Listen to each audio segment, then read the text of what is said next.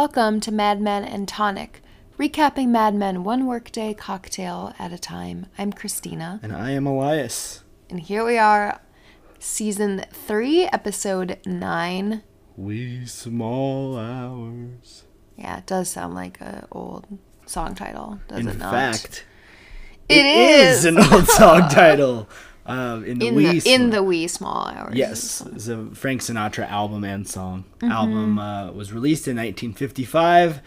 Deals with a lot of loneliness, lost love, failed relationships, and nightlife, of course. Yeah. So Mad Men. Yeah, kind of fits the episode, doesn't it? Sure. In a lot of ways. So we've got quite a bit to talk about in this particular episode. Yes. And as far as a drink selection, we were inspired by Conrad Hilton's mention of Prohibition-era liquor and chose a Prohibition-era cocktail. Right, yeah. We didn't know what it looked like they were drinking. Whatever it was strong, beyond Don's capabilities. Yeah. That should tell you how potent it is. But we went with something a little smoother than that, of course. Yes. And something called, and I think also fitting to this episode, given kind of the conversations that happen related to current events going on. Yeah. Also a certain fundraiser, yeah. A white lady. Yes, the white lady. Also known as a Delilah and a Chelsea sidecar. Yes, it is very similar to your traditional sidecar, which would just substitute brandy into this drink and probably not have the egg in it. Anyway, we'll get to that. The White Lady cocktail was invented by a famous bartender in 1919. I don't want to mispronounce his name, Harry Macalone, in London. It originally featured creme de menthe, triple sec, and lemon, which is a very interesting combination, huh? Anyway, he eventually changed it up in 1929 when he was working at his own bar in Paris, which this guy sounds like he lived the dream, right? Yeah. Lead famous bartender in London, then moves to Paris. Harry's New York Bar, I've heard of that one. It's like one of those classic old bars. What a great name. Harry's New York Bar in Paris. Yeah. Two huge places yes. there. Anyway, this recipe, the 1929 recipe, is the one we're making, and that is the one that's standard now. Yeah. And so it's a little more complex than we're used to because we're adding an egg white into this. Which is fun. Yeah, it kind of smooths the drink out, egg makes white it drinks. silkier. Yeah. Frothy. So the first step here is you're going to take the ingredients, which is 2 ounces gin, a half ounce of orange liqueur or triple sec, and a half ounce of lemon juice. Freshly squeezed is always better, of course. And 1 egg white. And you put all of that into a shaker with no ice. This is called a dry shake. Dry. So then you shake it together vigorously and be prepared. What we noticed is it must create some sort of like fumes bubbles or something because the top of the shaker starts to come off and will pop off. So always be careful. Yeah, just be ready for that. And always be careful with having raw eggs. Yes. Good. Get a raw egg warning in there. Huh? But once you open it after shaking vigorously, it's going to be like a foamy... It almost reminds me of Orange Julius type texture. Yeah. Then you add ice, shake again until the shaker frosts up, and then you pour it into a cocktail glass or a coupe. A coupe, especially if you do the egg white, which is optional in some versions of the recipe. Yeah, if you don't want to get into the egg white, then you can just take that out, maybe add a little more gin if you want that, or triple sec if you want that, and you can just mix that together as well. But that is the White Lady, and it's pretty good. Yeah. I think it's... No, it is good. It definitely, the egg white, I think, would help. Otherwise, I think you're drinking basically kind of like not a daiquiri, but something similar to that with, simple ingredients, very citrusy, and strong gin. Yeah. Heavy gin, so but give it a shot. Yeah, it's good. Of course, we can't be drinking these ones throughout the entire episode because we can't be having half a dozen egg whites while we're recording. That would probably not end very well, yes. Right? So, other cocktails for now, but yeah. Cheers.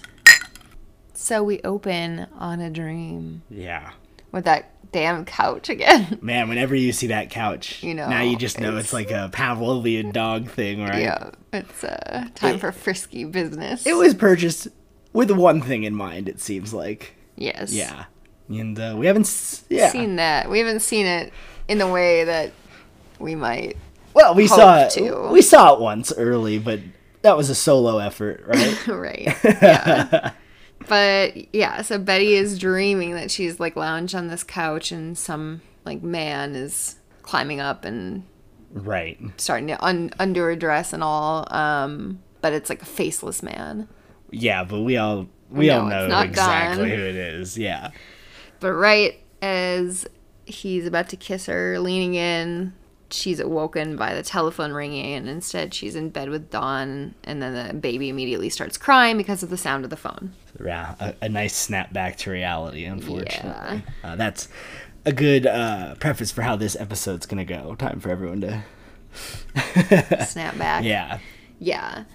And of course, who is it calling at 4 a.m, but Conrad Hilton, to talk to Don about, have you ever preyed on a problem? Right. And so I don't know that we know where Hilton is at that point. Is he in New York? Or because it's clear he travels all the time everywhere.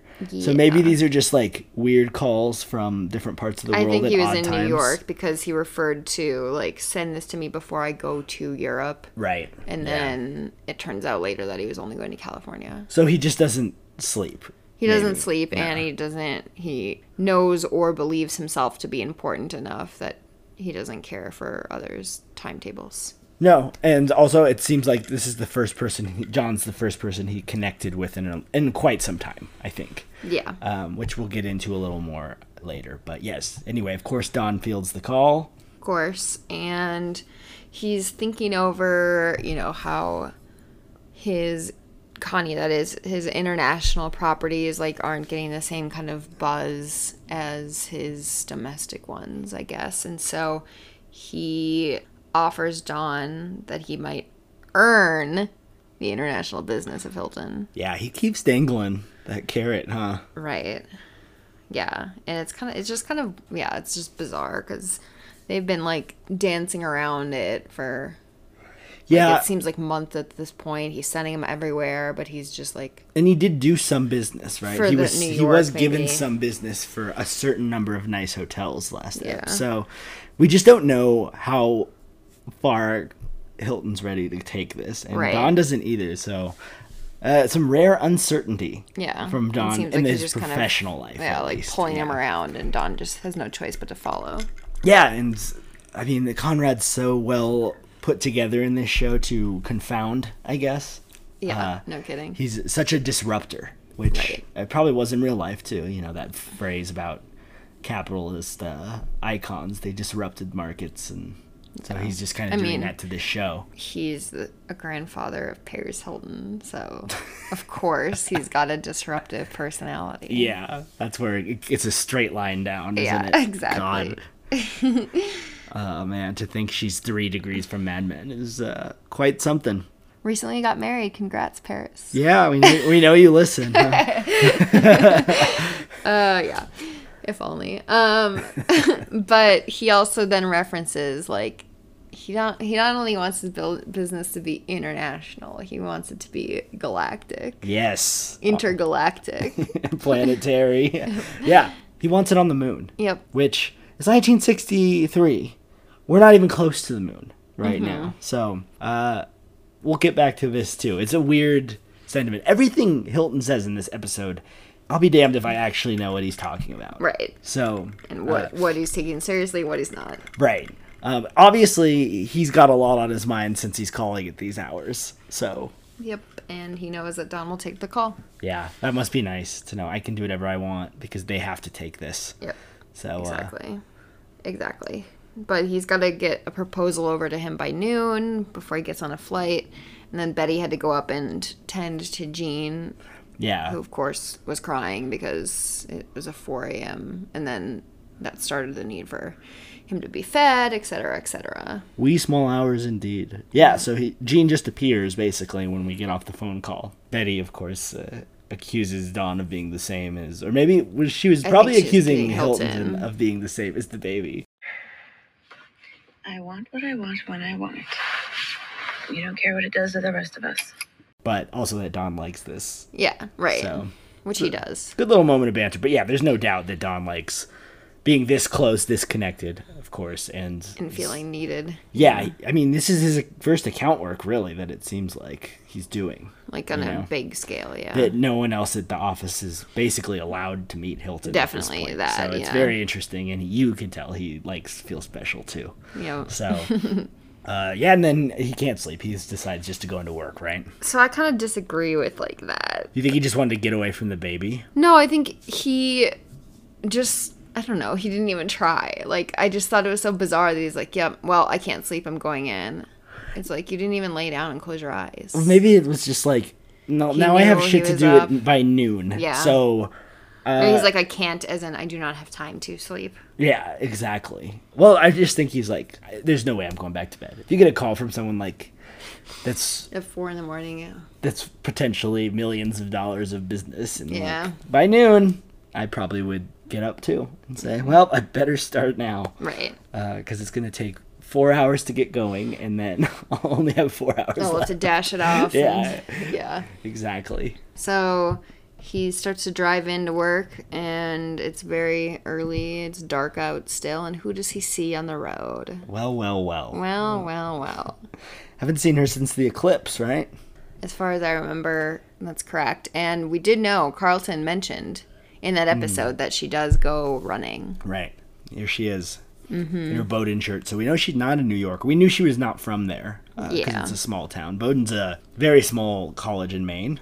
I visited it when I was looking at colleges. Very nice. Very quaint. So, yeah, not a New Yorker. No. Not from this town. But it throws Dawn off. We're getting a lot of weird surprises while Dawn's driving at night between this scene and then when those two the hitchhikers pick him up and beat and rob him. So maybe Dawn, this one's a better surprise. Yeah, I think so. But it's still a little disorienting, I think. Yeah.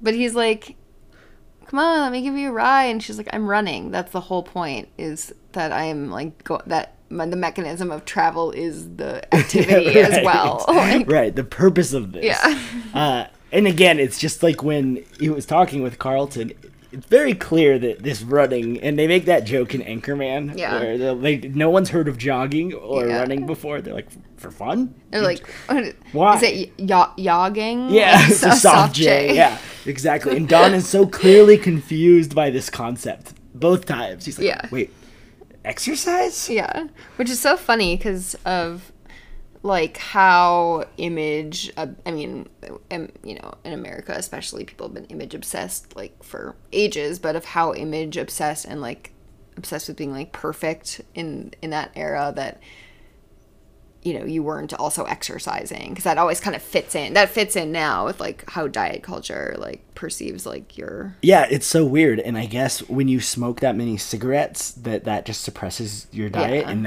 they also aren't eating food pumped full of hormones, right? And the servings are like a quarter of the size as they are now. So but still, I mean, I guess we've seen Dawn swimming before. Or we will see him swimming at some point. Yeah. But we've never seen... People definitely don't exercise for, like, weight loss. No. Or, like, it's not common to. Right. And we've seen Betty's battles, and that's always been, like, resisting food. Exactly. Yeah, not burning off calories. It's just depriving yourself of nutrition. Which is still a huge issue, yeah. Yeah. But it is interesting. But, people are not used to... Right. But we can assume that Miss Farrell's the generation... She's younger too, so maybe and it seems like she might be not quite the hippies, but the beats, like she's much more generation. liberal. Yeah. So maybe there is some exercise culture instilled at that point, or maybe she was an athlete in school. We don't know, but anyway, it's funny that Dawn's just has no sense baffled. of what the hell are you doing out here right now? Yeah, like why? Yeah, I'll give you a ride. Yeah. Yeah, and she eventually is like, okay, fine. She'll hop in the car, and on the radio, they're playing audio from Martin Luther King's "I Have a Dream" speech. Right, the "I Have a Dream" speech. We all know it, of course. It's one of the most famous. It may be. I think American it's probably moments. the most famous American speech of all time, maybe other than the Gettysburg Address. Yeah. Anyway, it was delivered by Martin Luther King Jr. during the March on Washington for Jobs and Freedom on August 28th, 1963. So we're at the end of the summer. It's good to be placed again. And basically, we all know the speech, but MLK called for civil and economic rights and end to racism. 250,000 people were there. That is crazy. Huge. mean, yeah, and it's a beautiful, like, proclamation of, how people were feeling and the desire for America to just to become inclusive in the way that it should be, and it still, isn't to the extent that you would want, but it's very memorable. Right. And, imagine that just being played and you'd never heard it before for the first time, right? Yeah, no. And obviously they had heard this already. Because they were familiar with it, because they started talking about it, and Miss Farrell says that she's going to play it for the kids on the first day of school coming up. And Dawn is like, well, do you think that they're going to know, like, what it means? And she says, I think they already know it. It'd be nice for them to hear an adult say it. Yeah. Which is awesome, insightful, and true that a lot of, before their minds are tainted by adults around them, that kids have, like, an intuitive sense of right and wrong a lot of the time. Yeah, it's good to see this speech has been banned or anything like anyway, let's not get into stuff like that. But Dawn's again a little confused. Who are you? Are you dumb or pure? Yeah, who are you? It's like, okay. And not to, like, pull the moment away from the first thing that's on the radio, but the second thing when they change stations, or maybe it's like the news is like changing topics, is they talk about 2 women being found murdered in their apartment in Manhattan on the same day as this speech, obviously of, less historic moment, but there was something they called the Career Girl murders, where Career Girls murders, where these 2 young women were, like, murdered in their apartment on the Upper East Side, and someone was charged with it and convicted and incarcerated for a number of years and not exonerated for 10 years.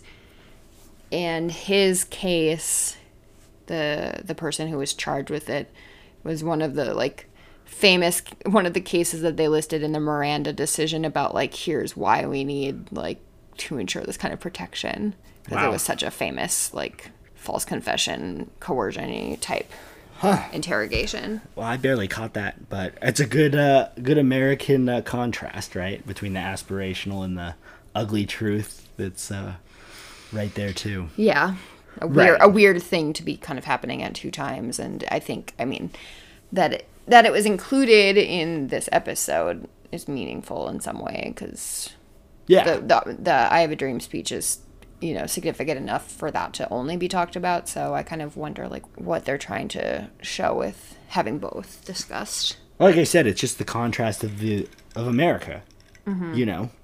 What we consider one of the greatest moments in our history can be immediately followed or simultaneously followed up with something heinous. And that just, it's run of the mill. You just keep going. Like, neither of them even flinched with the story on. Of course, they're preoccupied, but it is just one after another, like no transition, But then after talking about the speech and all that, Dawn asks her to have coffee with him. She's like, you're gonna be late for work, you're gonna miss that train, or you're gonna miss that plane. And not quite at that point in this story, arc, but not quite. Almost there.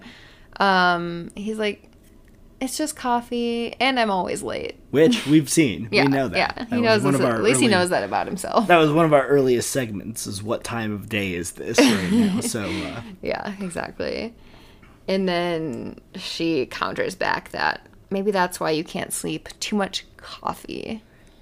Which, the implication is, like, too much chatting up women that aren't your wife in the middle of the night. Yeah. God, what a weird interaction between the 2 of them, especially, like, printed over the news that's going on in the background. Right. Like, it is flirtation, but it's not Well, it's like how it's always been. It's like Yeah. she's like pissed at him too, or they're like combative with each other. Yeah, I bet. Obviously, she's attracted to him and hates herself. Yeah, because no, of I it, know. Right? She's like, Exactly. God, why do I like this It's fucking like clown? I know this is absolute Just so disaster stupid, but waiting to he's so happen. hot. But yeah, Yeah. I can't help myself. But we talked about Dawn. This is not Dawn's first pickup of random people in a car. So Yeah. this is just kind of For a him, thing he's doing. like, hey, He I'm doesn't driving care. around, Whenever he's in whatever, that yeah. car, that's like, It's like his freedom area. yeah, it's such a American man stereotype, isn't it? Yeah. Well, it's like the party, Sally's party, like the first season. He goes, just drives around with his drink and gets a dog and gets a cake hours late. Right. It's just, it's freedom. And that'll come into play in like the later part of the show. Well, it always seems to signify something bad about to happen, because we can even go back to the car with Bobby last season that crashed. It's Yeah. like anytime it's nighttime or has that feeling in his bones driving the car, something bad happens. Yeah. And nothing here is bad really, but It's we know it's not good. going to end well, Yeah. right? Yeah. I mean, at the beginning of the season, it was a shock that they were staying together, that Betty and Don were staying together, and here we are. It's just like the perils of his independence. Right, Like, and yeah, let's just say a lot of bad decisions are going to be made in these wee small hours. So, that's what do they always say? Like, nothing good ever happens after 2 a.m. or yeah, whatever. the famous bar line. yeah, Yeah, they're like, no good. but this ends pretty scot-free. I Yeah, guess he she- drops her off. Pops out after their little thing. Yeah. But she doesn't like shut him down entirely. No. She's like, Yeah. easy tiger. We've known since Mayday when Don Terminator glanced her. Target during the- acquired. Yeah, exactly. We knew where this was going. Yeah. Then yeah, so it's inevitable. It's just it doesn't feel good right now. No. Really. And I think because of also what's happening with Betty, you're just like, oh God, you guys. I know. Get out of here. Yeah. So once he does get to the office, he apparently just crashed on the couch because Allison comes in probably, promptly at 8 or at 9 whenever the office opens. Is here to like give him his like newspapers, memos, and he is like, oh, could I get some coffee? And she like screams. She's so startled. Yeah. Yeah. She's like, oh my God, I didn't know you were there. Yeah. So we know that he went into the office. He didn't do shit though. No, because he had something to type. I guess he did had have dictated he something did have the over dictaphone. Yeah. before. So It's probably some weird sexy hotel ad because he was in Yeah, that kind of God. mindset. who knows? The Jaguar ad coming Right. Yeah. in already. Oh, let's not even go there yet. Yeah. Yeah, he scares her, and we find out that Hilton's not flying to Europe anymore. He's flying to California. So that changes plans, and get this out to him immediately. Is Don's first goal. He had already left a couple messages, which means like he didn't sleep like either. Yeah. It's like yeah. okay. Back at the Draper's house. It's also raining. Yeah, So- it's a rainy day today. Yeah. And that is gonna reflect in what happens throughout the plot. Betty like looks at the newspaper and sees there's like an article about how Rockefeller, the governor of New York, I guess, had been doing a presidential kind of push, and this is of course the person that Henry Francis works for, and they're like, it's not looking good. Yeah. And in fact, I don't believe he wins the election or the. He definitely did not win the the presidential election. The nomination, excuse me. Yes, it was against Barry Goldwater, who they also show in the that article that Betty's looking at. They say Yeah. he's probably going to get the nomination. He does. Yeah, there you go. So this is just a nice, convenient excuse for her to get back to that dream she had earlier today, right? Right. Yeah, and so we see her pop out some stationery with a fleur de lis, that French symbol on the top. I'm surprised it's not personalized or monogrammed, but considering the nature of the letter, perhaps she chose something that wasn't, because it is very secretive. I don't know if she put a return address on it either, but the letter says, Henry, does anybody else read this? B. Uh-oh. Mm-hmm. Dawn's not the only one. Snooping around. Yeah, sleazing around. Exactly. That is interesting, the stationery. It's kind of a lost thing, right? We don't have multiple stationaries made for correspondence, but Like, only because of the cost limitations of that for me, though. this is basically like a you up text, right? Yeah. For today. The long form. Sup. Yeah. Send this over. Does anyone read your meow? Yeah, this is a Snapchat. This is desperation too, sending it straight to the office. I mean, Yeah. Not even calling. Like, I don't know why she didn't call, I guess, because she wanted to be able to... yeah. It would attract attention of his secretary, I assume. Right. Yeah. Maybe it's more seductive this way too, like the letter writing, Yeah. clandestine Romantic. nature of it.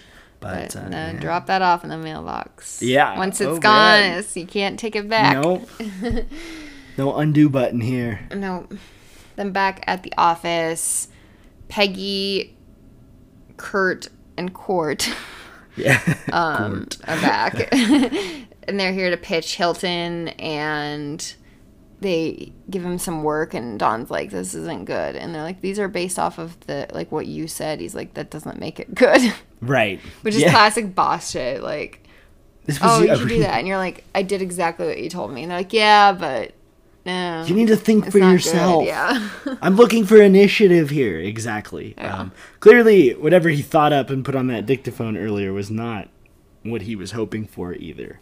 Yeah. And this is just classic Don, just trying to light that fire for these three. And just like taking out his stress about not coming up with something on them, being like, just keep bringing me stuff. I can't do this alone. But it's like, you brought this in alone, and you have a death grip on the account. So Yeah. it's not, his anger is misplaced. And then he says the words that nobody wants to hear in any business. There's no deadline. You need to be doing this all the time. Anytime you think of something, I need to hear it. Yeah. So, congrats. You're now working 24 hours a day. Yeah. Yeah. If you're in the shower and you think of it, Bill. Right. Yeah. Like that one that one story about someone's big law firm saying, like, if you think about a case when you're in the shower, you should be billing for that time. Yeah. Let's. Consider case strategy 0.1. Ugh. Anyway, what a change of attitude we have from Don, from the early morning to waking up to now. So maybe he never got the coffee. I don't Yeah, know, right. but this is like Very grumpy. maybe it's a little frustration that things didn't go his way earlier in the day. Yeah. And yeah, but back to the drawing board. Obviously, this is taking up all of his time. This Hilton thing, like outside of work too. Yeah, no, So, exactly. And it's, he's maybe, he's kind of tired too. Maybe that's why he's grumpy. right, and there's such an odd personal aspect underlying Yeah. the whole relationship Because with it's Hilton. his new dad that he wants to impress. Yeah, right. His Well, first, I guess his his only dad. first dad. Yeah, Because that's Pete that has Don as his dad. yeah. So, Pete is Conrad Hilton's grandson. Is that what you're? except for Pete- Pete is also Roger's grandson, isn't he? I thought we said. I Yeah. thought we called Roger Don's dad once too. I'm sure he did. This is not a new joke. Anyway, all these men have to go to a lot of therapy. This is really just a family drama. Is Yeah. what this is. Yeah, they have father problems, all of them. Yeah, it's true. It all comes back to it. Yeah.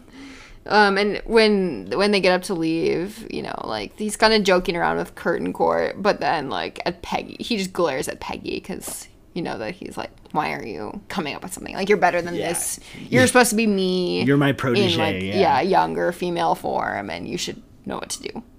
Yeah.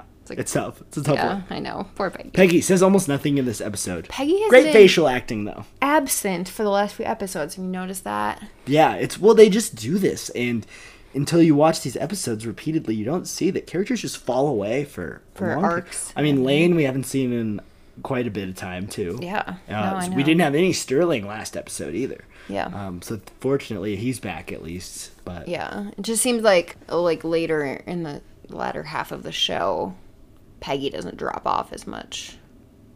yeah, And Betty does more. yeah, Which is kind of a function, obviously, of the future of... yeah, it goes back to my Don Draper planetary thesis. Oh, yeah. what is that? The heliocentric Yeah. model of Mad Men? Right, exactly. Where all that matters is who's revolving around Don. Once Betty, and of course these are spoilers, but no one's. Let's be honest, we say it every episode. They're getting divorced. No one's listening to this who hasn't watched the show. No one's listening to this. Is this thing on? Hello. Anyway, Yeah, so, but it just does vary based on who is, like, impacting Don's life. Yeah, you or know? who Or who has Don cares about. Yeah, or who has something parallel going on in their life that informs how Don is processing something. Right, You or know? contrast. Yeah, exactly. Yeah. Yes. It's like we with Pete and Gundrun, it's like we see how uncomfortable he was about kind of like going around Trudy and like how he had a whole emotional breakdown.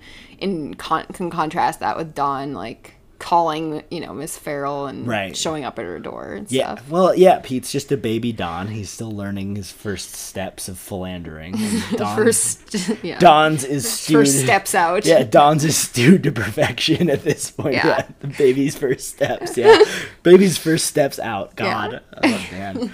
But the Pete Campbell story. Yeah, so right now to Don, Peggy is just doing a his cog work. that's not doing enough. Right. It's not moving fast enough. Right. And then of course, though Hilton is like top of mind right now, they always are having to tend to the Lucky Strike account. That's their bread and butter. Yeah, quick jump to something Don's not at all involved in, but like you said, informs his struggle with Hilton because this is their $25 million client. That he landed after Don did. Lucky Strike, yeah. Yeah, after in the like first a lot of, Yeah, and guess what? They're difficult too, but in a much different way. Yes. Yeah, they're filming a commercial, and Sal is doing it because, as we remember, with what account was that? Where Sal, the patio account. He got this opportunity, and his art direction and his filming was good, even though the client didn't like it. But Don's like, now you've got a reel, and now you've shown that you can be a director. Right. And, it's your pretty standard. So cigarette commercials were banned from television radio in 1970. Oh, wow. So we had never seen those type of things. But you would see them in magazines, and they did have that this is like a Marlboro Man type thing for sure, right? It's very cowboy. Hiking, manly, puffing and looking, not giving anyone eye contact is basically what we've got there. So unlike Pete, who Lee Gardner Jr. is trying to pressure to just have a drag of the cigarette, and he's like, it's gonna make me sick, and they're like, we don't even know what that means, or it's not good for me. Yeah. And he does one puff, and he's hacking like the rest of the scene, like can barely breathe. And that's interesting because I didn't ever consider that maybe Pete doesn't smoke at all. Yeah. Don't forget that Don also offered Miss Farrell a cigarette during her run. After her like, jog. you smoke? Yeah, it's like, oh my goodness. So maybe the younger generation has a little bit of health sense. It's very controversial, I think. Maybe it's not, when people actually figured out cigarettes were bad for you. Obviously, we know around this point the science is coming in, but we don't know about the average person. I mean, there was that Reader's Digest article. Right, remember? in the show, In the show, yeah. But, yeah, I guess that's pretty widespread. So, anyway. But, yeah. Pete's hacking in the corner, and when the account man is gone, that's when things start to go awry. Because guess who's second in line here? It's Harry Crane. Yeah. He's just like bumming around while Lee Garner Jr. is giving like his impressions and suggestions to Sal. He's like, why is he looking this way? He should look into the camera. And he's kind of like, oh, like, let me look and see what you're looking at. I have notes. Yeah. Exactly. And they're just like, your dad wanted it this way. It's like, well, my dad's not here. Yeah. No, yeah. They're both. Yeah. I have an eye for this shit. Ass. Yeah. Yeah. And then at home, at the Draper's home, there's more letters coming in. Want to give a shout out to a dress of Betty's in this scene that I liked. It's like a white or cream shirt dress with like a full skirt, and it has vertical stripes of like green, like greenery, like ivy or leaves. It was very cool. I didn't even notice because there was too much other stinky shit going on in this scene. Yeah. Which is Betty anxiously ripping open her mail from Mr. Henry Francis. Right. And we don't know what day it is, but it hasn't been that long. So No. this came back. This turned around quite quick, right? As soon as it was received. You ask me if anyone reads my mail. Not anymore. What a response. Yeah. He is a smooth operator. Yeah. Yeah. And he's He smelled the blood, I He's guess like, you could say. okay, He's like, I okay, see where this is going. She's She's into in. this, yeah. Yeah. And we know she is. Yep. So, is it going to happen? There'll be more. I guess it's going to happen. There'll be more mail. So then the Lucky Strike commercial has to be edited and cut, and this is happening at the office in like the art room or whatever, and Lee Garner Jr. decided that he needed to tag along for this part too, even though clients usually do not. Anyone that watches the show, this has to be up there as some of the... This is the most memorable plot line of this episode, and we'll see why. But everyone knows this episode like what's because gonna happen. of this scene and its repercussions. Yeah, So. no, exactly. But yeah, he talks about that he had a long, wet lunch, he says, and then kind of obliquely refers to like sleeping with the secretary. Yeah, that was the vibe I got. And drinking, of course. Which I'm not sure if that's true or if that was just one more test To see what he said, because Sal says, I don't have a secretary. Right, to see if He'd be Sal like, oh yeah, laughed like one of the... Don't you love having sex with women? Yeah, exactly. All the time. Yeah, to see what kind of reaction he got. You know, when everyone's... Not everyone, but when professional people like in the show are closeted, this is like the kind of... You know, they had the huge conversation with Sal and... the other Bella Jolie guy. The other executive back where they had to kind of feel each other out. And right, to feel safe, to feel like you can, make that move. Let's just say not everybody is open to having those types of conversations. See Lee Garner Jr. here. Right. Yeah, exactly. Because we've seen him be just like loud and boisterous and annoying and come from a very traditional Southern family. Right. And he prefaces this scene with that too, where they're talking about, oh, are you going to move out of the cigarette business and into film? And he's like, not while my dad's alive. Yeah. But he's obviously in something that is lucrative, a family thing that he doesn't want to do, which Sal can relate to say the least. Yeah. But yeah, then he kind of starts touching Sal, and Sal like jumps back, and they have this like interaction where Lee is just like adamant, like, I know that basically like I can see that you're gay, or that like and don't you want to hook up in this film room and blah blah blah. And Sal, I don't think Sal like acknowledges that. He just says that he is, but he just like shuts it down, you know. Yeah, I don't think he assents to being gay in this scene. Yeah, but and says that he's married, and Lee's like, yeah, I am too, like duh, not like, the point here. Yeah, right. But no, Sal then he like gets up further and like goes across the room, turns the light on, and just totally changes the subject. Is like, here's when it's gonna be ready. Here's when the film's gonna be edited. Oh. Yeah. Sorry, little motorcycle in the background. Outside. But yeah, and it's a good contrast to, what was it, episode 1 of this season where they go to Baltimore. Mm-hmm. And he's ready to let loose in that, it seems. Yeah, well, it's, you know, just like everyone else, if you're not attracted to someone just because they're the demographic you're into. It's also a contrast to his concerns he had with the Bella Jolie guys. Like, this could ruin everything. You know, they're all very acutely aware of that. Yeah. This is not something that can be out in the open. And so, I mean, just the risk of getting caught probably kept Sal on his guard a bit more. Like, yeah, that's hard to say. Not going to ruin my career for this. Unfortunately, and he doesn't even. Yeah, there's no for this. Right. Yeah. Exactly. And then Lee just like, oh, I get it, you're at work, like, well, too bad. And then he like leaves, and Sal, after a moment, just like he throws the film reels like against the wall, because he's like, I can't believe like he feels like being at risk. He's like the biggest client we have, like, could tell, and then I rejected him, and how is that going to play out? Imagine. Oh my gosh. Yeah, a very unsal reaction. Right. Yeah, he's very usually composed and pretty like gentle personality, and so he just freaks out. Yeah, and just like Dawn, earlier, we see Lee play it off very coolly.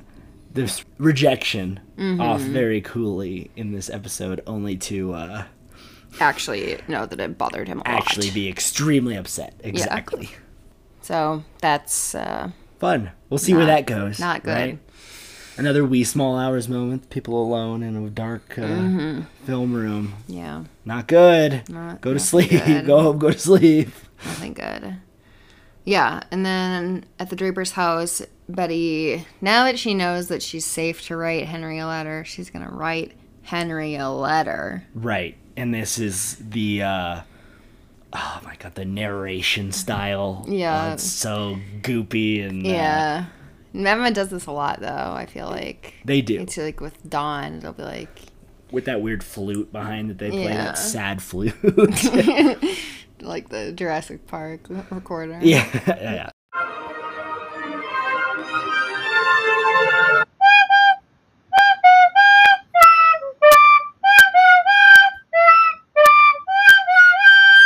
Or the parent, the Fox pictures, like.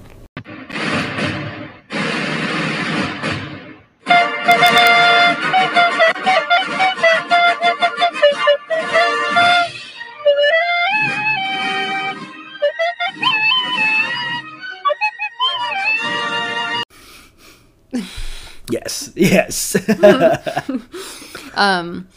Yeah, but it's also still, and it's like along with it being the letter, and we talked about how that like kind of, you know, it's like an old Regency era like formality.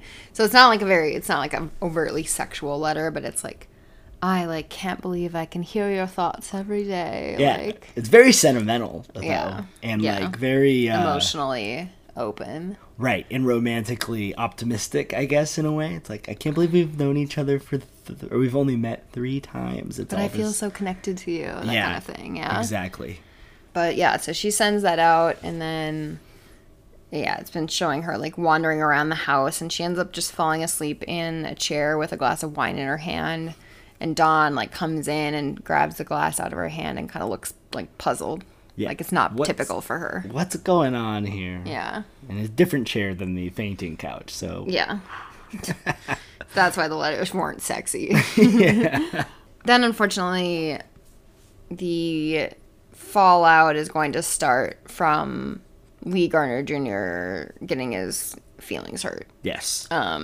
Which it's Harry Crane and Paul Kinsey late at the office, and because Harry has to like watch TV all the time with his job because he has to make sure the ads are being placed correctly. Right. What a dream. Yeah, right. But Kinsey's just hanging out there because he doesn't have anything else to do, Yeah, of he course. doesn't have any other friends. Yeah. Yeah, and then Crane, too, makes a mention about how his mother-in-law says he looks like Perry Mason, because that must be what they're looking for watching. And Kinsey's like, It's not a compliment. It means she thinks you're fat. well, Yeah, a little astuteness from Kinsey. Kinsey. Yeah, Kinsey isn't afraid to tell Just it say like it it. is, Yeah. you know? Right. Harry looking a little chubs, but it's kind of always he's always had that look too. Yeah.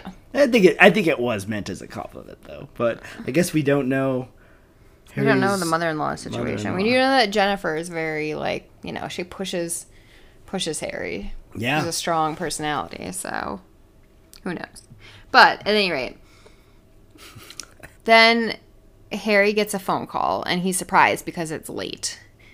And who is it on the other line but Lee Garner Jr.? Yep. And he's especially doesn't understand this because it's like Pete and Roger are the ones that handle the like account management for this.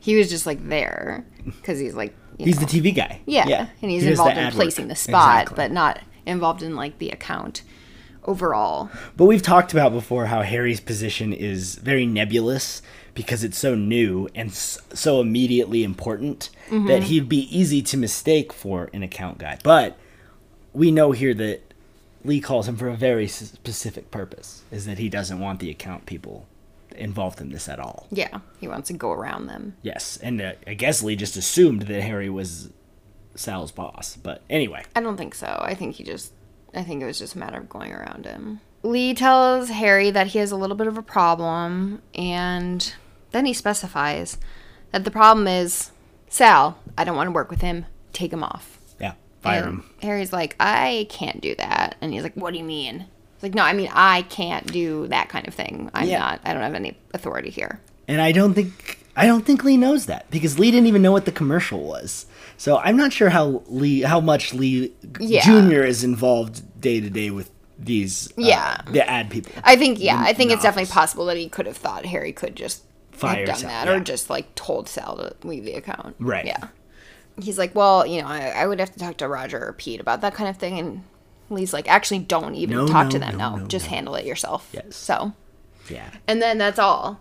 And Harry's like, or Kinsey's like, well, what happened? And he tells him. And he's like, what are you going to do? He's like, well, I don't know. Because Harry, of course, too, understands how big the account is. Right. And Harry notes that he was really drunk, which he was with Sal, too. So this is just a long bender. And so... yeah, we'll see what Harry does. We know what Harry's gonna do before we even see it. I feel like knowing Harry, we know exactly what he's gonna do. Yeah, he prefaces it saying, I'm not gonna panic and do something stupid like I usually do. but Well, sometimes you can just state foreshadowing, and it's great when the show just... I'm not going to panic, and no. So we'll see. Not only does Conrad Hilton call at 4 a.m., Conrad Hilton calls at 11:30 p.m. Yes. Does Don get any moment of rest? No. Yeah. Just the Does he wee want small it? hours. Nope. Nope. He doesn't care, but Don is like audibly annoyed in this call, and Connie's like, oh, don't be like that. I know it's a privilege to call you at home. I don't think I've worn that out yet. Who yet? Yet. And even though like Betty and Don had joked earlier that while the baby wakes up every 4 hours or every 3 hours, Hilton only calls every 4 hours. Like crazy. So he's continuing to do that, and he asks Don to come out for a drink, and he's like, now? And that's what he wants to do. So It's not that late, Don. Just come on the train into the city to the Waldorf Astoria for a drink. I mean, Don's gonna do it. And when he gets there, this is when he's offered some Prohibition-era liquor that even Don winces drinking. Yeah, and it's in, like, hair tonic bottles. Yeah. So it's like, legitimately from Prohibition. Mm-hmm. Which, cool. Pretty cool. Right? Yeah. That's 30 years back. Yeah. 30, at this 4 point, years back, something great there. A little less than that. Anyway. Yeah, it's kind of like the that Parks and Rec scene where to like fight for Ron Swanson, it's like Ron's mom versus Tammy won, and they're having a contest of drinking that moonshine, and all of like the Parks and Rec people volunteer to like help Ron's mom, and Leslie takes a drink of it, and she's just like, poison. And then April's like, my family's Puerto Rican, like we can handle this, and then she like doesn't, she like spits it out immediately. Nope. Yeah. Yeah, it's like that. Great scene. Ron's mom's also named Tammy, right? Is she? Pretty sure. Yeah. Good stuff. A lot going on there. But Don can at least take it down with him. Yes. And man, then we go full on Uncle Sam American exceptionalism here, don't we? In that, as we know how religious Conrad Hilton is, just like as a cultural, something known culturally with the Bibles and such in the hotels, but he like throws it in there that them believing in God makes them a force of good, and that's why they're better than the communists. Yeah, it's a classic like capitalist pick me up, like successful capitalists, like we're special. We believe in God. We're special. Yeah, and God guides us to earn more money. He's rewarded us so far, yes. And yeah. All we can do is continue to do what we're doing type thing. And yeah, exactly. Yeah. And this goes back to Hilton, wanting the moon and all this stuff. Like, there's no stopping. Yeah. You get more and God gives you more. Right. And so I assume he just invited him to give Don this rant about how important it is, and, talking about how they ultimately overcome, like you said, the communists. Right. The Khrushchev at Disneyland situation, which I found a little article on. It's very interesting. Yeah, so I'd never heard of that outside of this. Yeah, Khrushchev went on a huge tour of the U.S., and if you don't know, Nikita Khrushchev, is that the kitchen battles? This was part of it. Yeah. This wasn't not the same event, but right. like I'm pretty sure that was Eisenhower earlier. went to Moscow. Oh yeah. And okay. like they talked about, I don't know. It's going on during this time. Who's got a better post-war life? Most things are booming. Yeah. We talked about Khrushchev during the Cuban Missile Crisis too, I believe. He's a fascinating individual. Yeah. Big outlandish character. And during the tour, he was hobnobbing with a bunch of celebrities. He went and met Shirley Temple and Shirley MacLaine on this trip to Hollywood. It was a 2-week trip through the U.S. And Frank Sinatra hosted them for lunch as well. It's absolutely Bizarre, crazy to yeah. think about these days, especially like during the Cold War. Right. It's like, We were- just casual little. Right. We were always, I don't know, we were always taught that there was minimal contact, I guess. Actually, not like they were visiting each other's countries like this. Yeah. But no, very anyway, bizarre. Khrushchev, during this trip, was informed that his original plan to go to Disneyland had to be canceled for security reasons. And he was very upset. He really wanted to go, apparently. And I mean, that is the best capitalism has to offer. right. And so Khrushchev very much wanted to go to Disneyland. They said no. So he's like, why can't I go there? You have rocket launching pads there, and They just might. In had this Matterhorn, they might. had this huge shit fit about it. And this is 1959, and didn't get to go. His wife and daughters were still permitted to go, Well, but that's good that the kids they did got not to. go. Oh. They decided to stay with Khrushchev. We'll post the article. It's very short, and it's just one of those odd historical like moments that you just kind of fell through the cracks. Yeah, you know? very bizarre. Yeah. But they talk about it, and like that was the end. Khrushchev would be ousted by 1964, so soon after this, actually. Yeah. And so 5 years, and he's gone. And this was This like was 63 this was in the movie, but this in was the show. Yeah, and this is Yeah. 59. Yeah. But anyway, that's what made him fall apart. So maybe that's when he started to lose his grip on control of the country. Is what Hilton's actually meaning here, right? Yeah, and like, you know, the fact that he couldn't like be witness to like how Americans like conjure a dream Mm-hmm. in capitalist form, like Right. Yeah, and he's just fuming because he's probably the most powerful person in the world aside from the US president, right? Mm-hmm. And he can't get into Disneyland where thousands of people go every day. Yeah. And that Children. just boils his blood. yeah, And yeah, but apparently that was the be all end all. that's it. So yeah, Conrad's point here is there's more magic here than just business or intent, Yeah. to try and win. Yeah, you There's, can't there's replicate. extra spirit or magic here with the U.S. Yeah, you can't replicate the beauty of capitalism. Right. Very, very beautiful sentiment. But also he's kind of like poking to like say, listen, we need to remind everyone that Hilton's American.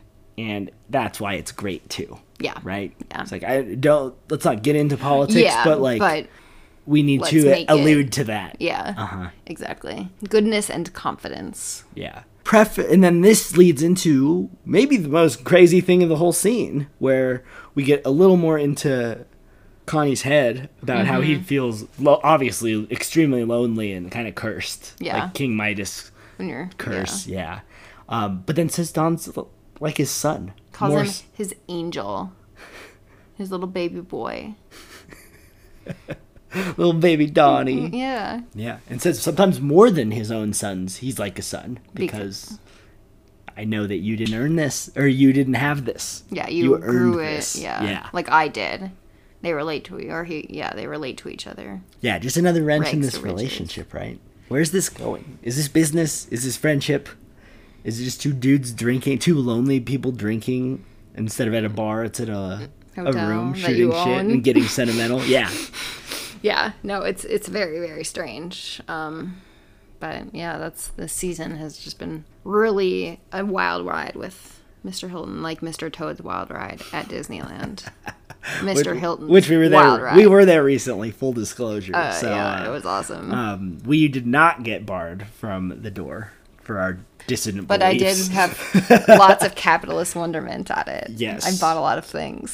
Christina is as capitalist as they come when it comes to Disneyland and Yeah. shopping. I'm so. a prime target for that kind of thing. I would have been as distraught as Khrushchev if I'd been excluded from Disneyland. Mickey Mouse is Don Draper to Christina's Miss Farrell, just acquiring Target. Yeah. Founder.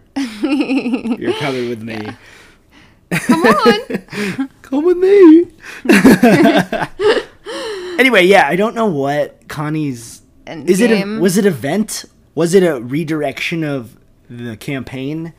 Was it... I feel like it was a personal thing. Just all personal. It was just... We just can't get a read on... I just can't get a read on this guy. And it doesn't seem like Dawn can either. The jokes never land with him. He always like thinks he's being insulted. Right. Like, yeah, it's He bizarre. doesn't know how to react. Yeah. It's finally Dawn on his heels. We don't see it much. Then we're in the Draper home. There's a knock at the door. Betty just peeks out of the window. And who is it? She steps back, puts her hand on her chest, is like, oh man. Opens the door. It's Mr. Francis in the flesh. Those DMs come to life eventually. Can't just DM forever, right? Yeah. Letter writing. What is this, camp? No. Yeah, we're here. He's going to show up. And he's like, I know I shouldn't be here. It's just I wanted to see you. I wasn't thinking. Oh, boy. it's so intense. So we're doing this, right? We're doing this, huh? And then Carla walks in she'd come in through like the back door, like the side door, because I think she was getting groceries or something. Yes. And then Betty notices hears her coming in, like takes like, a huge step back from Henry, is like, oh, hey, Carla, this is Henry Francis from the governor's office. Have you ever met him? Anyway, from the governor's office, Mr. Francis, we're professional colleagues. Say hello. And Carla's like, oh, hello. And, Henry, of course, does like turn on the charm. Like he gets that big like political smile, and he's like, oh, like pleasure to meet you. Yeah, he does what he needs to do. He's caught in a spot, but he knows how to act. Yeah, but then he, and he takes it a little further for more cover, and he's like, yeah, anyway, this will be a great spot for the fundraiser. We'll get that set up. Yeah, Carla's not Bobby or Sally. This is awful. Like, no, she knows immediately what's going on. Fishy is going on. Anyway, yeah, great place for a fundraiser. And Betty's oh, yeah, good. A fundraiser. Yeah. Like, there's a reason they showed the article that basically showed Rockefeller out of the race. Yeah, and Betty knew this that. This fundraiser is worthless. Yeah. No one wants this. It's pretextual as hell. Useless. Yeah. But she's like, I'll check with my husband. And then, he leaves. Betty goes upstairs, and Carla watches her go up the stairs like, this bitch. Yeah. It's almost like the Francine one where she's like, this slut. Now she's like, oh, I can't believe you. Yeah, except... And Carla's like, oh no, like I am a witness to you skirting around. Right. Carla, there's no like joy. Yeah. In that. It's not like, Francine's like, like, these neighborhood tirades or like trysts. Yeah. No, Carla's like, oh great. This now puts my job in jeopardy. Yeah, I have to play along with this and pretend I didn't see a weird moment, which I did. Yeah. And it's a shitty position to put her in. Right. It's a good parallel to Sal's situation and even Harry's situation, where now you have to start keeping secrets, but also doing stuff. Yeah. You have to actively like help with the secret keeping. Right. Yeah. Yeah. And you're in a bad position because other people are making you be in that position. Especially when like this is such a fucking farce. They're not. Oh yeah. It was so clear that there was no fundraiser planned here. Yeah. Yeah. I mean, is it quick thinking on Henry's part, but like, oh man, but it still didn't sound good. That's what you're gonna go with. It's always good when the worst acting in the episode is purposefully bad, like this. Yeah. Yeah. Anyway, fundraiser, yes. And Betty's like, yes, of course, I will ask my husband, who I'm married to. It's it's like in Friends when Joey has to keep Monica and Chandler's relationship a secret, and they are doing laundry, but that's like the code word. Oh yeah, yeah. and Joey's not good at keeping a secret. And Joey's just rolling his eyes all the time. It's like, this is so bad. Like, it's so obvious that something weird's going on here. But less funny in this situation because this show is not meant to be as funny. Yeah. Yeah. So then, as we were talking about the position Harry is in, we go back to the office and we find out how Harry handled that call, and that is that he did nothing and said nothing. Right. And So- expected it to go away. Thought that Lee would be so drunk, or that, That it would blow over, yeah. So flashback to him in the office where he said, I'm not going to panic and do something stupid. Technically, he succeeded in that front because he did nothing. Well, I mean, So- the act of omission was pretty, significant here. Right. And he's so nervous that Roger calls him out because Yeah. he's knocking on the bar He's like, while they're waiting. yeah, he's kind of like fidgeting around, and Roger's like, relax, like, calm down. Yeah. Could you shut the fuck up? We're about to meet with him. Well, Lee walks into the conference room, sees that Sal is there, and turns around, pissed off, walks out. Says nothing. it doesn't get much clearer than that reaction. And then Pete, chases after him. Yeah, Pete has no idea what's going on because, No one does, except for Sal, kind of, and Harry, kind of. Right. I don't. Like, Harry doesn't know why Lee is mad at Sal, and Sal doesn't know that Lee had given instructions for him to have been off the account. So. Right, because Sal has never dealt with that reaction before. Yeah. The people, he was fortunate in the sense for the people that he dealt with were secretive and less reactive. Yeah. Right? Right. They're Because willing to- usually everyone's yeah. trying to kind of keep each other's secret. But again, there's a southern vibe here that's a little stricter Yeah. family, a little more at stake, I would say, Yeah. for Lee And Gardner a lot Jr. more and, emotions and exactly. aggression from keeping those bottled up. Right. He's the type of guy that Connie probably, he's like Connie's real sons probably. Yeah. Right? Yeah. And petulant, angry, and now we've got a problem. Yeah. And this puts Roger into panic mode. Yeah. Right. Yeah, understandably, because it's, again, This is the $1 million, agency. $25 million account. And he's like, what is going on? And Pete's like, I don't know, what is going on? And finally, Harry's like, Lee was really drunk, asked me to fire Sal. And I told him I couldn't. And Roger says, And you made an executive decision to do nothing. Angry Roger, we don't get a ton, but when we do, he comes out just shredding everybody. yeah. He's like, when something goes wrong, you call mommy and daddy. That's me and Dawn. You Yeah. know who's who. Yeah. You know which one's which. Right. But the normal, Roger Gold Star moments have such an essence of comedy to them. Yeah. And this is just brutal. This is funny, but then he fucking fires Sal on the spot. And he just says, Sal, you're fired. Just like that. Without a second thought. yeah. And he's like, Lee wants you fired. You're gone. You're gone. It's that simple. That is what we do here. Even if Harry had raised it, what Lee said was, I want him off the account, not I want him fired from your business. But the step that Roger takes after seeing how strongly he reacted is, you're just gone entirely. This is an He assumes, because he trusts the logic of another rich guy and a client that he's trying to impress, like, oh, you must have done something wrong. I don't even know that it matters to him that far. I think that he's like, no, they are so mad that we have to take an extra step here. You can't you just be can't off the even be account. at the office We have to when have they come fired you in. completely for whatever you've done. No questions asked. Yeah, that's probably Doesn't matter. That's probably more You have to go accurate. now, and you can thank Harry for this, basically. Yeah, and he's like, we'll see what we do with you. Yeah, and he has another great line where he says, "You're going to use your dying breath to get Dawn to fix this." To tell Dawn to fix this. Yeah, exactly. So now we have to rope in Dawn, who we've already seen has not been in the best mood when he's in the office. And Roger's also kind of pissed that somehow Dawn didn't prevent this, even though Dawn didn't know about it. Because he's like, well, Dawn fixes everything now, apparly. Right. So And he's- this is a creative problem. Yeah. Talk to Dawn. Well, he wants a creative fired, too. So it's like, it's really not an account problem, except that Harry bungled it, and now it became an account problem. Right. So, But Roger went over Dawn and fired him. right. You know? Which, I mean, Roger still has the ability to do that, I think. Yeah. No, I think he does. Yeah. But So, he only wants Dawn to have to, clean up the mess He's- with a client. he's pissed at Dawn, and we'll get to that, too, in this episode. Yeah. I mean, their relationship's not been good all season. Right. So we know that that's still not right. Like when Dawn finally signed the contract and he's like, I don't want any contact with Roger Sterling. And it's like, your boss? Like, what does that even mean? Right. How can you not have contact with him? I know. That makes no sense, So Dawn. it was such a strange thing, but Anyway, But- a lot of baggage. Yeah,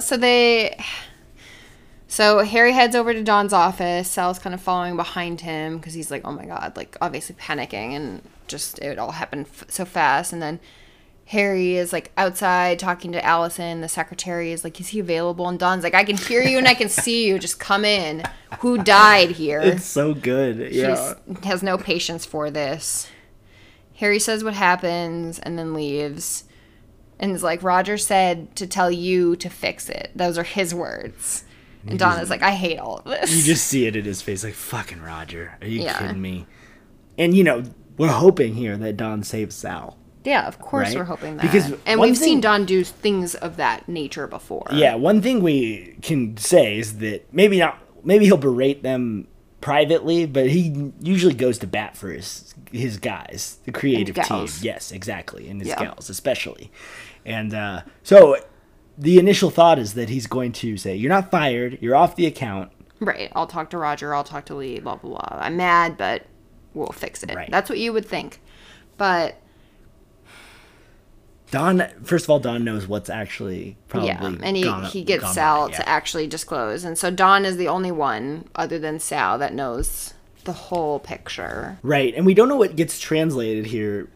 As you said, we don't know whether Lee meant... We think Lee meant that just get him off the account, not fire him completely. Right. We don't know what Don thinks exactly the situation is, because by the time he gets to Don, Roger just fired him already. Right. So there's just a lot lost in translation, but it doesn't really matter, because Don cuts through the bullshit pretty quickly. Yeah. And it's like... But we remember that Don is the only one at the office that knows Right. about Sal. And unfortunately, he weaponizes that against Sal in this. And he's Yeah. like, oh, yeah, I bet you were so surprised, It's right? brutal. Yeah, must have been. And he's like, yeah, and of course, because you're married, there couldn't have been anything that happened. Of course. It's very, very cutting. Very, very awful. Yeah. I mean, Don says, you people, to him. Mm-hmm. So... Yeah, no, he's relying on stereotypes, and he's blaming him because of his sexuality. He's blaming him for what happened. Right, and this is, I guess, I'm trying to think if we've really gotten a lot from Don regarding his prejudices before this. I think we've really mostly gotten that he's extremely open-minded. Generally. But when it, as he perceives this to, like, now it's affected the business. Right, and basically he's saying, you're expected to fuck for business. Yeah. And he basically says it doesn't matter Yeah. which way He's like, this I goes. would have. Yeah. Would have depended on the woman and would have depended on the situation. But Right. yeah, $25 million account. He even says Lucky Strike can, like, that's it. Yeah. We're done if we don't have him. I think there's another kind of layer to it, is Don being like, well, you're gay anyways. Like, why would you care, like, what man it is? Like, Right. you know, just assuming that. If that's what you like, why don't you just go for it? Right. You know? Again, And it's like, no, just 'cause- his style. Yeah. Yeah. I like men doesn't mean I like all men. Yeah, Don doesn't understand the danger of it either. Yeah. I think that's been built up. No, for absolutely. us. No one does So other than Sal. and- exactly. Yeah. But that's it. Sal's done. Yeah. Like his last hope was Don, and Don even says like, "You're great, but this is how it has to be." Yeah. Bye. Shakes his hand. Like I have personal relationships, mutual respect. It's out the window if it's costing us the business. Right. Like he kept Sal's secret, and he'll continue to, but yeah, now he's not going to reverse Roger, even knowing, the extra layer to it. No need to dust up more drama that he doesn't want now that he has to go and band-aid the situation with Lucky Strike, Right. basically. Which we don't see, at least in this episode. No, but we don't. he immediately is getting on the phone with Lee. Give me Lee Garner Jr. Damn it! Damn it, Allison. So then Betty basically makes Carla put on a performance for Dawn as well about the whole pretextual fundraiser. Without telling her, of course. Yeah, it's an improv performance, but she doesn't know that she's This was- being yes-anded into it, Again, this is part of the job, Carla. apparently. I'm sorry, you've got to lie for me. Yeah. And it's like very with like airs put on where Carla's there washing the dishes, and Betty turns to Dawn and is like, oh, by the way, that man from the governor's office, remember Henry Francis, which is like, this is the second time she's brought him up in a way that's like, oh, that guy, you know, like, I don't even know his name. It's childlike. He wants to do a fundraiser. Carla met him, and Carla is like, thank you very much, Miss Betty. thank you very much, Miss Lippy. Yeah. He's like, yep, anyway, I should be going. Yeah, get me the fuck out of here. Like, I'm not gonna... Yeah, she doesn't say, yeah, I met him and I had some thoughts. And she's not... Nor does she say, like, yeah, no, he was lovely. She's like, okay, bye. I'm gone. Yeah. But Don is also so wrapped up in his own stuff that he doesn't even notice the significance of this. No one would ever cheat on Don, right? Right. But, yeah. It's just more power, like, Betty being like, you have to do this with me, because I can fire you. Right. And Betty basically digs herself into a corner here. She could have just said nothing. So, I don't know that she's figured out that Carla's not an idiot. Yeah. And so, absolutely knew exactly what was going on. So, this is more for Carla than for Dawn. Because she could have just said nothing that this guy came over. Yeah. But because they said that thing about the fundraiser, she'd be with like, Carla yeah, Carla, there, right? You know, that's what it was about. right? Because there's no reason for her to tell Dawn any of this. There's no reason at all. Only I don't Carla know. saw her. I mean, saw Henry. Now, though, I feel like she was priming it for, like, if Carla happened to mention something when Dawn was around later. Just like, oh, yeah, like, when that guy came over and talked about the fundraiser. And then Dawn would have been like, what guy? Right. Because remember the thing with the air conditioner guy, God forbid. Salesman, yeah. And... But again, Betty brought that up. Again, she could have just said nothing about the air, except she wanted an air conditioner, which who could blame her for that? What did she say? She's like, yeah, you know, the air is getting in through these gaps in the windows. And Dawn's like, how do you know that? Wait a minute, you're a woman. How do you understand science? Yeah, and engineering. I felt the breeze as I was rubbing up against the washing machine. Yeah. So I think it's more for Carla's edification here, because Dawn doesn't give a shit, and she knows that, right? She has to know that. Yeah, to an extent. I think it's to warn her that there's a story and here's the story you're going to be sticking to. Right. I guess, but either way, Betty saying this alone means she has to hold the fundraiser, get permission from Dawn. Dawn has the classic Dawn reaction that we all expected. It's like, I don't care what you do. I don't want to go, though. Yeah, as long as I don't have to be there. Do whatever you want. You do you. Yeah. And so... So, after a brief scene showing Sal packing up, and it lingers on that relax poster he had done art, like, in an earlier episode, where it was like... He looked at his neighbor looking really relaxed and handsome in the backyard. So there's that. But then Betty doubles down by calling Henry's office, saying, oh, gosh, I thought it would be the service. And she's like, this is Betty Draper. And he's on the other line. He laughs. He's like, I know.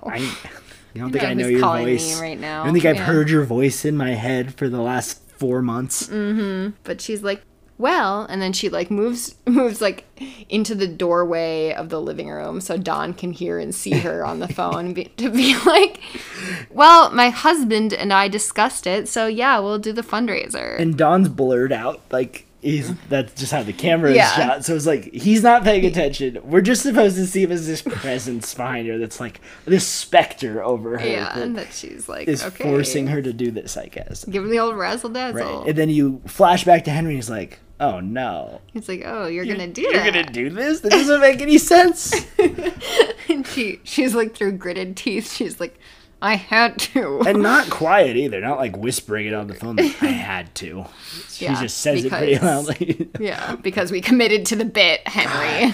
Yeah, I committed to this bit. He's like, great. I did this by... But he's just amused. He's like, okay, you know, looking forward to it. For someone that was such a diabolical ice queen last season, there is such a clumsiness to these interactions that she has. But I think it's it's also contrasted with like how smooth and confident Henry is, because Oh, he's yeah. just like, I'll just wait and see like how you handle this. Well, he can be. He's not attached, Yeah. which we'll find out is important. Well, obviously, him, it's yeah. important to everybody Yeah. here. So he has no pressure To outside yeah, for how he needs to conduct himself, other than not hitting on someone's wife the blatantly in front of them. the assumed moral pressure of not. Yeah, exactly. But yeah, no, it's So we're having a fundraiser for Rockefeller, huh? All right. for failing candidate Rockefeller. Christina's favorite moments, parties. Parties, baby. 1960s parties. Yeah. Yeah. Then we're gonna finally try to get Hilton lured in. Yeah. Impressed your dad. They're in Don's kingdom now, the Cowboys. presentation boardroom. And Connie is wearing a cowboy hat in the meeting. It looks great, gotta say. New Mexico territory right there, a real Southwesterner. And being like a billionaire at the same time. Blue black suit with a white to off-white cowboy hat. It's a look. Yeah, it is a look. It's a rich person's cowboy. That's Western business Yeah. for you. Yeah. And Don's putting on this pitch, and he's talking about how their previous work had been focused on international destinations, but what they're going to focus on is that you have the luxuries of like American fine lifestyle while you're in international destinations. Right. So what he took from the conversation was, listen, you can live in America anywhere. Yeah. You can If you- experience American greatness anywhere Everywhere, with yeah. Hilton. Yeah. Which it's pretty good. And it's a pretty good. I ad. think it's a good intuition from the conversation of what Hilton would have been looking for. Right, and the initial smile from Hilton during the pitch, it seems like it's going really well. It's Yeah. a cool pitch. It is. There's some paternalistic qualities to it, of course, but Yeah. that is part of the era, I guess. But Right. yeah, I think it's a solid pitch, and everyone's pretty proud of it. Mm-hmm. And yeah, the initial smile from Hilton is like, oh, this is pretty good. And he says, yeah, I understand it's friendly but inviting. And then we go off the rails completely. But I said I wanted Hilton on the moon. And what part of that did you not understand? Don's like, the part where there's not Hilton's on the moon. Yeah, it's like, what are we advertising? There's moon creatures? Is that what we're advertising rocks, to up yeah. there? Aliens? Don is completely and this is part of the relationship that is so vexing for him. He's never been able to grasp Hilton's sense of humor versus when Hilton is serious. Right, yeah. And apparently, this guy, like many other great American entrepreneurs, is kind of a nut job too. Yeah. But he just doesn't know how to respond to that. It's like, where's the moon? It's like, I thought you meant like to the moon with this great genius advertising. Like let's go as far as we can go together, yeah. I mean, like you said, man has not landed on the moon. Right. Yet, so And Hilton's response, well, that's not the moon. That's not what I asked for. So the next response is, well, we can write one up about the moon if that's what you want. Yeah. That's not what I asked for either. yep. And And then he's like, everyone get out. I need to talk to Don in private. yeah, and another great Peggy moment. Right? Walks Yeah. out, goes, ooh. Yeah, basically. And then She's like, closes oh, the door. shit. Returns that glare from earlier in the Yeah, episode. she's like, too. now Yeah. who's looking silly? Yeah. Now Have who's fun. looking dumb? Have fun getting roasted for once. Also, very weird. I mean, Hilton's people were ready to go. They got up in an instant, and Don had to nod to His his people. people's like, because this is super unusual, just like everything with Hilton is. Yeah. I mean, we have a little bit of a barb here too. Like, what does Hilton want? Did he literally want a Hilton on the moon? Like, yeah, or what is? I What can't. he's not getting, yeah. I can't grasp what he's asking for exactly here. But Don's reaction is what I think really upsets him, because he kind of goes off the rails and is rude. Yeah. They both, I mean, they Yeah. both are Right. throwing barbs at each What do you other. want, a hug? Some love? I'm going to speak honestly with you. I don't think people do that. Probably because they're scared. And he says, Fine. What do you want from me, love? Your work is good.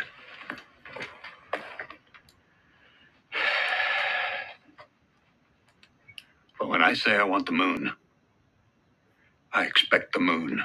Which doesn't make any sense. Yeah. I have to side with Dawn on this. Like, what do you want? What could we have done? Yeah. Do you just want a picture of a Hilton on the moon? Which, I'd be like- that's fine. Be like, That could be done. Hilton's everywhere. Yeah. Like, But he's very disappointed. I'm very disappointed in you, son. yeah. And then he leaves. So, again, up in limbo. We don't know How that account's that going. relationship and that Yeah. account are from what we saw was basically like a true bonding moment to a huge fight. And, Yeah. And you disappointed your parents, which is always worse. yeah. You know who else is disappointed? Betty. Because she puts on a fucking fundraiser at her Good house. segue. Wears a great outfit. I Very love shiny, her dress. It yeah. was like a silk or satin pale blue dress with orangey brown flowers and pearls, of course. Low back though, you know, Yeah. for Henry. But very different from what everyone else is wearing, which is very much orange and brown, not shiny tones Yeah. type thing. Well, she's the hostess, so she's the most dressed up. Right, and everyone else is dressed for what you would expect for a conservative presidential Neighborhood candidate. and it's like the fundraiser. ladies. It's like Yeah. a women's night, like your book club, but for Right. a presidential fundraiser. And it's funny because one of the first things one of the women said is they voted for Kennedy. So here they are at a conservative fundraiser. She's like, I'll probably do it again though too. Yeah, and obviously people are like, well, this is just a good social event. Yeah, for no, women, right? definitely. It's not. And then we all get to see Henry Francis come in. This woman, this guy that might be breaking up the Draper household. They don't know that though. Well, who knows what Francine's I think been Francine might yapping be like, about all be like, over town. He's very handsome, and Betty had a good connection to him. Political affiliation or not, you're gonna want to see him. Yeah. I can absolutely picture her saying that. That's my best quote of the episode, the one that we didn't see. I want a background show of Francine gossiping through the neighborhood and all the Yeah, shit she God. talks about Betty and her escapades. Oh man, that'd be fun. Yeah. But then a woman from the governor's office comes. A woman from the governor's office comes, not Henry. And this lady is like, she's like, okay, like, where's Henry? And it's like, oh no, I'll be the one speaking. Oh, you thought you were getting a man? Oh, no. no. But I'm very sorry. informed. I won't embarrass you in front of your friends. Don't worry. Because she thinks that's why Betty is so openly upset. Yeah. I mean, No. but yeah. No, she's just pissed that. Yeah, so we just see both of these dalliances with Dawn and Betty just get roasted side by side, right? Yeah, it's a tough, Like tough shakes for them. A roast and a ghost is what it yeah. turns out Yeah. to be. And then Betty has to go up and introduce the The she, speaker. you could just see it in her. She's like, here's this woman from... I didn't even bother to Basically. listen to her name. Yeah, and she didn't. So, yeah, great. Very short fundraiser scene, only there to show that Betty got Left on the high and dry. Betty's huge ploy as a show of her ability to keep this a secret. Yeah, and her commitment to the secrecy of it. And Henry doesn't even show. Oh man, not good. Not someone you want to piss off, Betty. So, yeah. He's at the receiving end of her anger, and she drives to his office the next day. Would you have rather been sent out of the boardroom meeting with Dawn when Hilton says he wants to speak privately, or would you rather have known what was going on, like Francine might kind of know what's going on, and been at the fundraiser when Henry doesn't show up at all? What would make man. you less? What would make you less comfortable? It would depend on... I guess it would depend on if in this fictional reality I was friends with Betty or if I wanted to see her kind of suffer a crash little and bit. burn. True. But she's so perfect. He'd probably be like, yeah, let's see. Let's see her get roasted. Got any popcorn at this fundraiser? Yeah. Oh, tough. Yeah. Harsh. But she drives to his office and then she's let in by the secretary who looks a little uncomfortable. So maybe the mail was still being read. I don't know. Or it's just like, oh yeah, here's some woman and she's being very forceful about speaking to him alone. Right. Maybe this is the most predictable reaction to a rebuff we get all episode is Betty's. Yes. As opposed to Lee's and Dawn's, which were quite different. Right. Yeah. He's like, okay, like, oh, see that we're not disturbed to the secretary. She shuts the door. And He's like, hey, baby. hey, baby. He's coming around the desk. And Betty throws the lockbox, the metal lockbox full of money, like basically right at him. And he's like, whoa. Right. And we forgot to mention how good of a angry Betty scene we got interstitially, where she's putting money, counting money, and putting it in the cash box at the table. That morning, like, this fucking guy. I can't believe it. Just stewing. Oh, yeah. Yeah. Yeah, she throws it. Luckily, he gets out of the way. Or he knocks it. He deflects it. And the secretary buzzes. She's like, you okay? He's like, yeah, I just dropped something. And she's like, I was waiting all night like an idiot. I can't believe it. Blah, blah, blah. And he's like, Betty, I wanted you to come to me. And she's like, oh, the ego. And he's like, no, I had to wait because you're married. And then she's like, oh. And that seemed to smooth it over for her. Yeah. So what, just because he can't be seen coming into the house type thing. Yeah. If they're going to do this, then he can't be seen going in. She has to be making the move. Coming out. Yeah. So it looks a little... Yeah. Because he can't be the one, like... intruding in your wife, who is your property in 60s America. Yeah. Right. I think that's what he's getting at. And she kind of understands it, and then...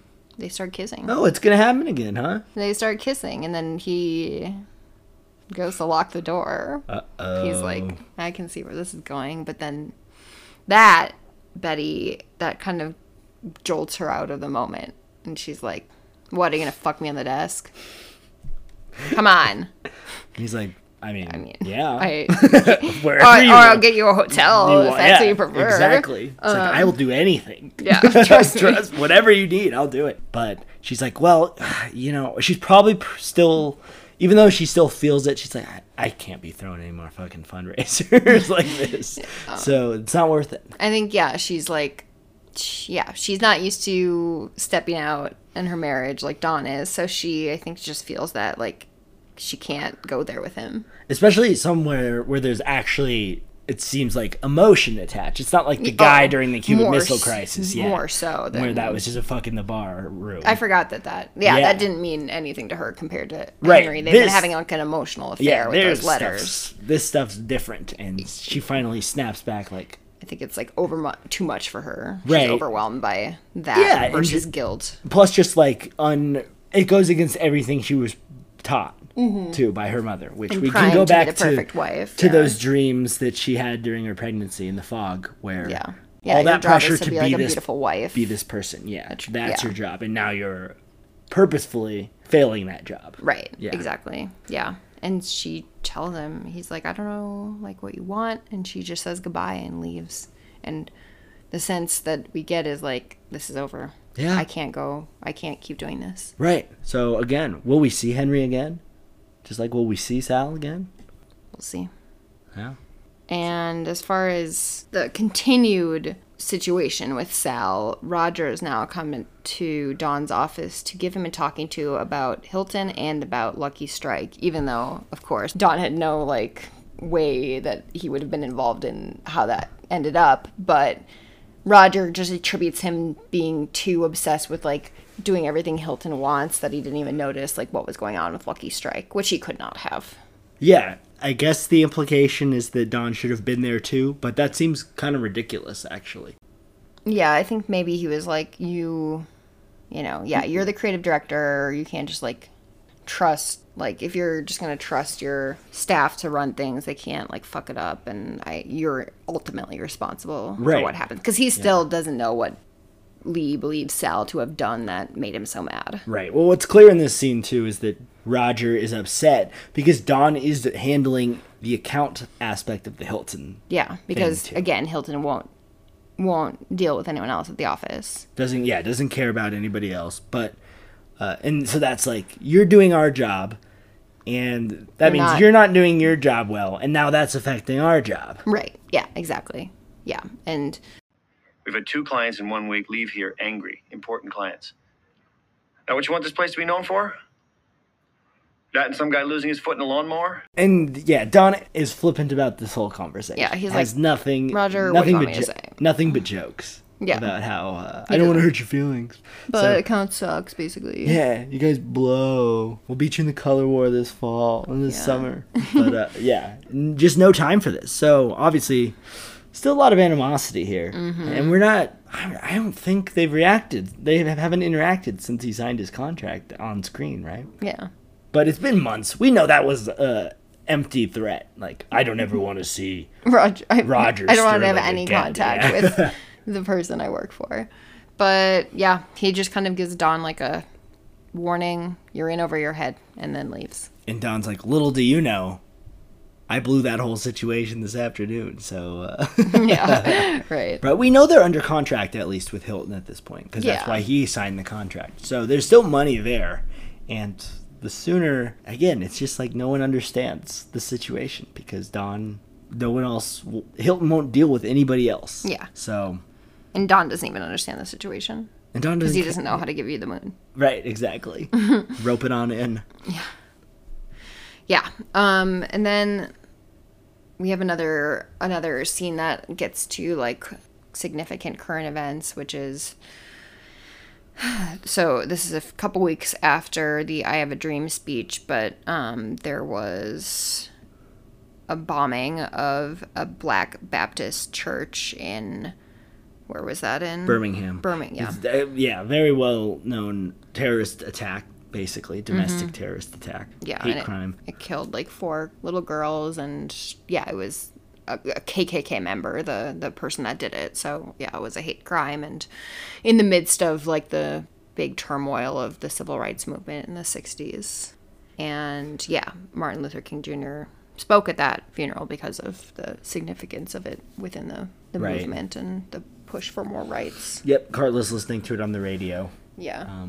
Again, MLK is just everywhere at this point because Yeah. of how important he was and how things are finally heating up in terms of civil rights. Things seem to be moving faster than ever. Yeah. And she's like gonna turn it off, and Betty comes in, and Betty's like, you don't need to. And then she asks Carla like if she's okay, if she needs time away. But then, you know, while that seems like maybe she's being empathetic, then she makes, you know, a really insensitive and kind of yucky comment about maybe it's just not the time for civil rights. Like, maybe this is moving too fast. It's too violent right now, yeah. All the chaos is a bad sign. It's like, that's because white people are killing, like, murdering black people in the streets. Right, yeah. So, No, it's the violence is coming one way. Just imagining, we How could Carla- not even imagine what it's like to be in Carla's shoes, working here, having to deal with not only this personal aspect of keeping secrets for Betty, but then having to endure not only this, but the same type of stuff she heard at the fundraiser. That's just comments about how, yeah, segregation's bad, but this is all looking bad. That Right. kind Like, of stuff, you know. isn't it too much, though? Like, yeah, why is there so much, like, protesting? You know what they say? It's not 1963, it's 1863. Carla's there the whole time. Yeah. Here's all of this. Right. No, and then she's also having to be like, this is my boss, and I can't say anything. Yeah, and in this scene, it's really just Betty talking to her, other than At her. Yeah. Yeah. Exactly. And we don't hear much from that because we've learned that's a huge part of her job. Is just to keep Silence. quiet, because Yeah. if you say something Betty's gonna react poorly to, then you're gonna be in trouble. Right. So we move from Carla, who has to endure a lot to keep her job, to someone that had to endure a lot and still lost his job. Yes. And Sal, we see him once again.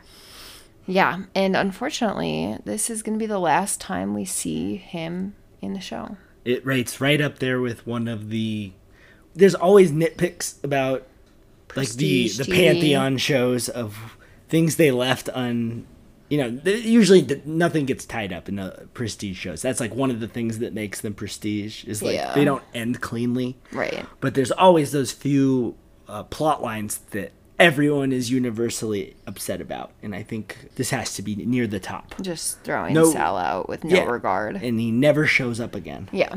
But anyway, we get this last brief scene that I had completely forgotten about, which is shocking. Yeah, where he is in a phone booth. He's clearly on the phone with Kitty, and he's like upset from the day, but he's like, yeah, I'm staying late to like review some work, and just you know, I've got dinner handled, so don't wait up. I'll see you tomorrow. I love you. And then we kind of zoom out, and in the background, he's at like a cruising spot, essentially. That was what I thought too, yeah. Or it's, yeah, I think that's the impression. Like, you know, there's a bunch of young men kind of milling around. It's dark, and that was kind of the types of spots that would often be cruising spot, is like quieter areas. It looks like they're like near a wooded area, so it's like more cover, more private.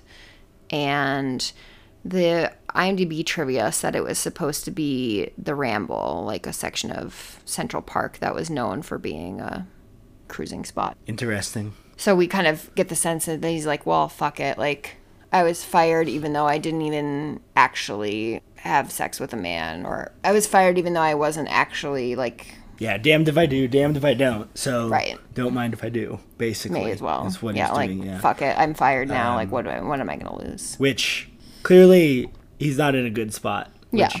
Understandably Yeah, so. it's not like he's, like, pursuing it because he, like, you know, found a man that he connected with and all that. He's like, oh, whatever, I'm just going to, you know, have sex with some strangers because I'm already, Right. you know, feeling down on myself. And what a compelling thing that they could have gotten into if they decided to continue the plot line. Like, Right. his struggles through... Or, like, have him his, cross like- over at least a couple times in the future. Like, Yeah. what does he do next for work? He could have been at, like another place. Like, God knows we get scenes with Duck for God knows Kinsey too is long. gonna... Yeah, well, it's... Oh, my God. But that's it. It's... Yeah. Oh, That's after... so sad. And, you know... And for such a great and compelling character, it's Yeah. so sad to just discard him like this. Who got a lot of his own non-Don-centric Plots. plot lines through the first 3 seasons. Yep. To just... That's it. We've seen maybe our first character, like, truly be gone. Like a main or Yeah. like not a secondary, you know, just ditched. Right. Ugh. And we don't know it, you know. It's not like if a character like dies in a show, you know that they're done in the show. But here it's like it leaves open the possibility we could see him again. Yeah, people But run into people all the time, you know? in this show, it happens Multiple a times. lot of times in the future episodes. It's happened already. Yeah. It's bizarre. I think that I remember watching the show expecting him to show up again Yeah. for the rest of And the it was series. so sad that and he never didn't. did. Yeah. Or he never did. So we don't know. What happened? Hope he figured everything out. Yeah, I hope he had a good life. But Oh, it was it makes me so sad. I know, they did him dirty. But like I said, this is known as I would consider this known as the Sal episode, right? That's where Sal is gone. yeah, That's the most thing. Even though there's so much more going on in this episode, that's what everyone would remember this for, I think. Yeah. That's the big significant point here. That's the end of a huge character. yeah, very sad. But we got to get back to Dawn, because everything about Dawn is the most important, right? In the show, yes. Now, he uses the constant phone calls of Hilton and his weird hours he keeps to his advantage to lie to Betty, openly gaslight her, say, yeah, I just got a call from Hilton, I'm going in. She's like, I didn't hear the phone. He's like, go to sleep. Go to sleep. Shut up. Yeah, a jerk.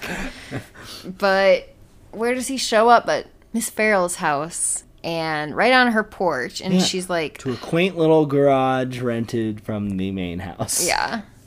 And she's like, someone's going to see you. And he's like, well, let me in then. God. Yeah, with his smarmy face, I and know. khaki fedora on. And, Yeah, he's here for coffee, let's say.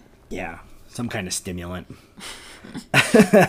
Yeah. And he's like, she's like, why are you here? And he's like, I don't know, I wanted to talk. And she's like, yeah, talk, sure. Yeah, and so her resistance to this whole scene makes it, again, uncomfortable and makes him look really pushy. Yeah.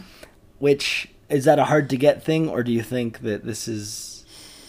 We've talked about this I already. think it's just the... It's just the game the they're sell. playing. Well, it's the game, but then just like her being like, not wanting to like him. Yeah. Yeah, but she does. And knowing it's going to end well, but being like... Knowing I'm it's going to do- happen. I wouldn't say it ends well. Oh, knowing it's not going to, sorry. Right, But yeah, like yeah, being yeah. like, but I'm still going to do it. Yep. Yeah. He talks about how they've been flirting for months. He's always thinking about her. And she like really gets his number. She's like, yeah, that's just because I'm new and different. Or maybe I'm the same. Like, Oh, yeah. you're just a man that's like, you know, looking for the next thing. Yeah. And I'm just that. I'm not special. Yeah, just a fuck boy looking for another fuck. Yeah. And then it's gonna be the same, but And it's going to end poorly, and you know this. And he's like, I don't give a shit. I don't care. And she's like, I believe that you cheat on your wife a lot, but I believe that usually you're not as brazen about it being her teacher. There's a or her rea- your yeah. daughter's teacher. There's a reason you work in the city and don't live in the city Yeah. with your family, right? Because usually you're sleazing around there. Yeah. Now you're being just reckless. Two different worlds. God. Yeah. But we know how it ends. Because it always ends this way for Dawn, doesn't it? Yep. The embrace. Yes. And a After prelude to a kiss. after like another kind of negging like compliment where he's like, I want you. Doesn't that mean something to someone like you? Like, Yeah, there's I know you're just a lowly like school teacher that lives above a garage. yeah, so- there's a gap of respect there for sure, isn't there? Yes. There's an entitlement, of course, and then And then she's also like knows that he's not as like woke and not as smart as her too, so she kind of has a lack of respect for him in that way. right. And then the last scene is just a brief moment. Dawn doesn't seem to have any sleeping issues. We No, can now see he's right there, sleeping yeah. like a baby. Yeah, with her in his arms, and we have another power ranking candidate to be added to our end of season The ladies who love and hate. ladies of Don Draper's life. Yeah. All right, time for our awards section. So much going on in that episode. Yeah, so much going lot. on.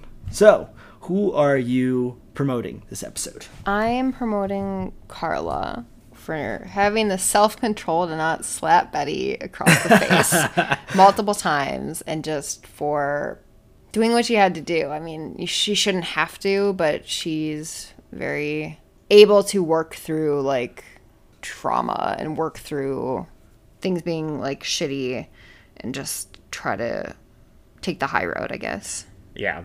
There's not a lot of people that were up for promotion. Yeah. To the point where I thought about maybe doing a freeze. This Hiring freeze. I think Carla, you're right. She masterfully juggles like all of the pressures that we see throughout the rest of the episode. Everyone Yeah. else failed to do. Yeah. And she's the only one that comes through, as obviously painful and like horrible it is that she has to do this, does it. Yes. And does it well. Yeah. So she'd be the only candidate I can think of in this episode that could possibly be up for a promotion. Yeah, because everyone else is slimy. Everybody, Sliming. everybody else fails miserably in this episode. Yeah. That's for sure. Truly. Who are you firing? It's Dawn, and it's unequivocally Dawn. It takes a lot of L's in this episode, and then the moments that he probably sees in his own mind is like a triumph. They're awful. Yeah. Like, I mean, the whole thing with Sal was disgusting, and it's the first time we kind of saw that prejudicial, even disrespectful towards, groups, minority groups, in Yeah. a sense. I think in the show, really, that we've really seen that Openly, type of open yeah. disdain towards them. And then to cap it off with this prowling figure that he's become at the beginning and the bookend of the episodes Yeah. with Miss Farrell. Yeah. It's like, nothing you're doing here is good or will help you in the long run. Yep. Obviously. Yeah. What about you? No, I had Dawn and then also Betty. I mean, I think, yeah, like Dawn's, like you said, there's bad personal stuff and there's bad, like, moral, like, well, yeah, I think it's both one and the same. Is there's work and personal, and they both have, like, bad moral tones to them.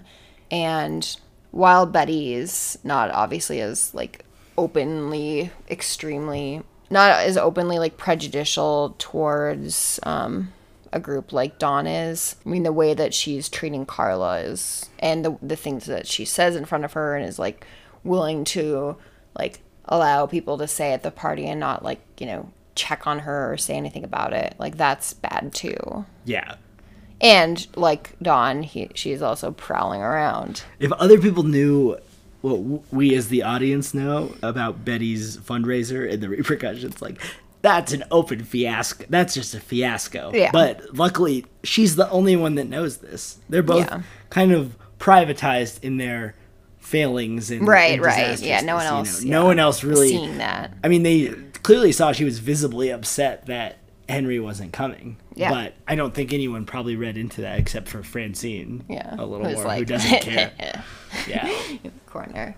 Yeah, no, and they both are willing to just like use other people who have like less structural power than they do at their disposal. Like Dawn doesn't try to save Sal's job or doesn't try to do anything, you know, he's like, well, whatever. You deserved it, essentially. And Betty's like, well, you're going to do what I say about this lie. And yeah, I don't know if civil rights is quite there yet. Right. Not to mention, during all of their interactions personally with each other and with other people, it's always important to remember that the children are there always in the periphery and always as a chore, to the point where Betty says during this episode when Don comes home, like, oh, you just missed bedtime. They're probably still awake. And he just pours himself a drink. And anyway. Yeah, I'm going to go lie down. I think that's two different scenes. But anyway, it's still just not a good not a good family dynamic right now. No, definitely not. All right. What quote of the episode? There's a lot of good ones in here. I liked Miss Farrell saying about whether kids would understand the I Have a Dream speech, that I think they already know it, and that it would be nice to hear an adult say it for the reasons we discussed earlier, that it just gets at the actual goodness should triumph over evil at the heart of the civil rights movement. Yeah. Oh, yeah. I mean, and that children should, you know, connect to that, and that should tell you enough about the morality of it. Yeah. I mean, good on you for finding, like, the one uplifting moment in this entire episode. Not that the episode wasn't hilarious in a lot of ways, too, but the one moment that actually is aspirational and has something we could feel good about in it. I just can't get over Conrad Hilton talking about the moon. Yeah, I thought old man yells at moon, I think, is just a good trope. Yeah. And so all of his quotes about the moon, I'm like, what did he want? They're my quotes because I cannot figure out what he's talking about, but I like it. Yeah. I like it. Good. Well, we didn't have Sterling last episode. Yeah, so Sterling's gold. Why don't you go first? It's hard to go against... God, I have so many lines written down for this. My initial one was, you're going to use your dying breath to tell Don to fix this. That he yells at Harry. But, I mean, it's that one, and then the only other good line, I think, of all the good lines, the other great line he has is saying, is that what you want this agency to be known for? That... and a guy losing his foot to a lawnmower. Yeah. Yeah, no, those were the two I picked. I put you're going to use your dying breath to tell Don to fix this. Yeah, because the implication is you might get fired too for this. Yeah, or something worse. If we lose that account, guaranteed Harry's gone. Yeah, but right. Still, he's like, you're going to use your dying breath, and then delegates off. And then is like, and I don't trust you to do it. You need to have Don do it. Oh, yeah. Yeah. Oh, man. Definitely. Another flamethrower showing from Sterling. 2 scenes he's in. Every line he says is pristine. Yeah. And, yeah. He's cooking them up. Angry Sterling right now, for sure. All right. Time for the fashion stuff, yeah? Yeah. Best outfit. You take it away. Betty's fundraiser outfit, but an honorable mention to Conrad Hilton wearing a cowboy hat in the meeting. With a suit. I had the exact same two choices for best outfit. Yeah. I mean, we're just at that point where Betty's winning every week right now. Well, right? Because she's got something to she's dress trying for. to impress. Yeah, so she's putting on her best shit. Yeah. And then, I mean, what a striking scene. We had not seen him in a hat before. Have we not? I don't think so. That's why it was so bizarre to see, right? Well, seeing him walk into a business meeting and know that everyone else is going to be wearing, like, suits and full, like, stuff. And he's like, I'm going to wear my hat, too, and I'm not going to take it off. Well, they are formal things. You know, we're still in the hat era. I know. It still is very much contrasted to even Don wearing the hat in the last scene, that brown fedora. It's very different style, very different vibe. It's a big country, is what you get the vibe of, right? Yeah. Okay, what about the hottest? Oh, God. No one stood out, really, but there's just, I mean, the two beginning affair scenes, basically, have just been well shot, and the tension's been pretty good. Very different vibes. Yeah. One side both into it, the other side kind of still playing games with each other, but we get those moments. I mean, the Henry and Betty scene where you think it's gonna happen in the office, where he just goes to lock the door. You're like, that's the good stuff. I kind of wish that that's they did. the good stuff. This is what we saw in the first scene. This was the dream sequence she was waiting for. Yeah, I had Henry. Just in general, his flirtatious moves. I think that's something that, you know, as I've watched it again, like before I was like, why does she, like, who is this guy? Like, why is she, like, going out on Dawn? And I'm like, Henry's very charming, very handsome, and, like, very into her and assured, and shows her he's into her. So Yeah, it's very attractive. It's interesting watching again when you have, I don't know, a few more years to you and you don't necessarily unequivocally want to root for Don the whole time Right, anymore. yeah. And Yeah, so you're exactly. like, what the fuck's Betty doing here? Get this villain homewrecker out of here. And you're like, well, obviously this relationship's not good for Yeah, either of them. and Maybe she's finding someone that is emotionally fulfilling her. Right. Yeah. And he's much nicer and talks to her directly and looks Yeah. her in the eye. And which- is also handsome. Yeah, exactly. So- yeah, so it's much With the thing you had going for you, Don, that it's not enough to carry you. right. The 10-year difference in watching the show Yeah, exactly. has made a big difference in what you're watching for, what's enjoyable. But yeah, definitely a different vibe from Henry. Even though at this point, first time through, we don't even know if he's going to show up again. We don't. But we do. We do. He is. Spoiler. The door will be locked at some other point. Lock, lock. Which door, though? That'll be interesting to talk about. All right, Season 3, Episode 9, Wee Small Hours. 8.2 on IMDb. That's good for 59th out of 92.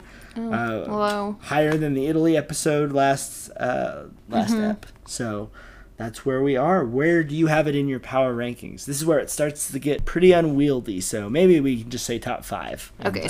Yeah. So top 5. My number 1 is still Guy walks into Guy an walks into an advertising agency. Yeah. So 6, and then 723, the contract episode. Mm-hmm. Then this one. Oh, wow. Then Italy. Then whatever number 4 was. The arrangements where Jean dies. Yes. Okay. But I like this one. There's just so much like emotional building on Don's side, on Betty's side. They're really building to like the culmination of, you know, these parallel stories of him trying to charm Hilton and Betty and Henry's like dalliance, and yeah. And while I like the Italy one for its like strong sense of fashion and place, it's not like as good of a plot episode, I'll admit that. No, it's a weird respite in what we see, Mm-hmm. which is Don and Betty's relationship deteriorating to the point where they don't really even care to Hide their affairs try very to, well. or try to be around each other Yeah. that often. Yeah. Interesting. What about you? Yeah, Guy walks into an advertising agency is still number 1. It's hard to beat it. You just can't get it out of your head. Yeah. I mean, even Roger mentioning it today just kind of like, made yep. me grin and Yep. want to cackle about that whole situation, how weird and gruesome and Just Pulp Fiction-y it bizarre, was. yeah. Following that is number 5, The Fog, the birth episode. I still just like that because there's a lot of ambiguity that we can work with. Trippin'. And then I'd probably have this one. This one's a really unique episode because it doesn't ever really let you settle in. Mm-hmm. And there's so many jumps around between these stories that are all like Going to compatible in terms of Yeah. themes. Like Yeah. everyone's fucking up in a lot of ways. Yeah, and which, people are trying to keep secrets. It's not working. yeah. So you're never really comfortable with it, which really works to the whole premise of Dawn and Betty really just mangling the situations Yeah. they're in. So the atmosphere is good, and also like I said, it's one of the most memorable moments of the first phase of Mad Men, which is Sal leaving. And Yeah, leaving no, for wrapping good. up. And it's one of those things that you think about all the time with the show. Yeah. Like, what could they have done?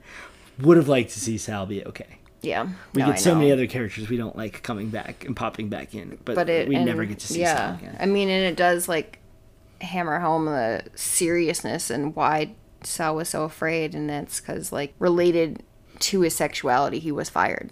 I mean, it wasn't like quite, you know, the situation he might have imagined, but yeah, it shows like the prejudice that people had to deal with and continue to have to deal with. Right. So it's profound. A lot going on. Yeah. Then I'd close out with 723 and The Arrangements as well. That's my top 5 right now. So other than the Italy episode, which doesn't make my top eps, And the Fog doesn't make mine. right? We Or have largely. the same group. 4 or 5 are the same, but in different orders. Other than, of course, a foot getting ripped off by a John Deere, which is timeless television, as we all know. Sure is. All right. All right. All right, well, we're rounding the corner now. Finally. This has been a Finally. long adventure, season 3, and we're going to try and knock these out very quickly. We or always in the always next summer. try. Yes. Yeah. But it's going to be hard not to. I just know. I just pulled out the new disc with the last 4 episodes on it, and It's a let's just say murderer's row. I recognized all of those titles name. and knew exactly what's going to happen. So Yeah. we've got for what's been a sprawling season, we've got a fun and tragic a fun little romp through television. Yeah. It's a fun romp indeed. Next 3 episodes, right? 10, 11, 12, 13. I think there's 13, right? Well, cut this Yeah. if we need to. Anyway, I can't count. Goodbye. Thanks for listening. At Madman and Tonic on Instagram. Sorry, go Yeah. ahead. And thanks for listening. Stay cool. Stay cool, stay warm wherever you are. Who knows? If you're in the southern hemisphere, guys, stay warm now. All right. It's just science. Anyway, take care, everybody. We gotta go. Bye.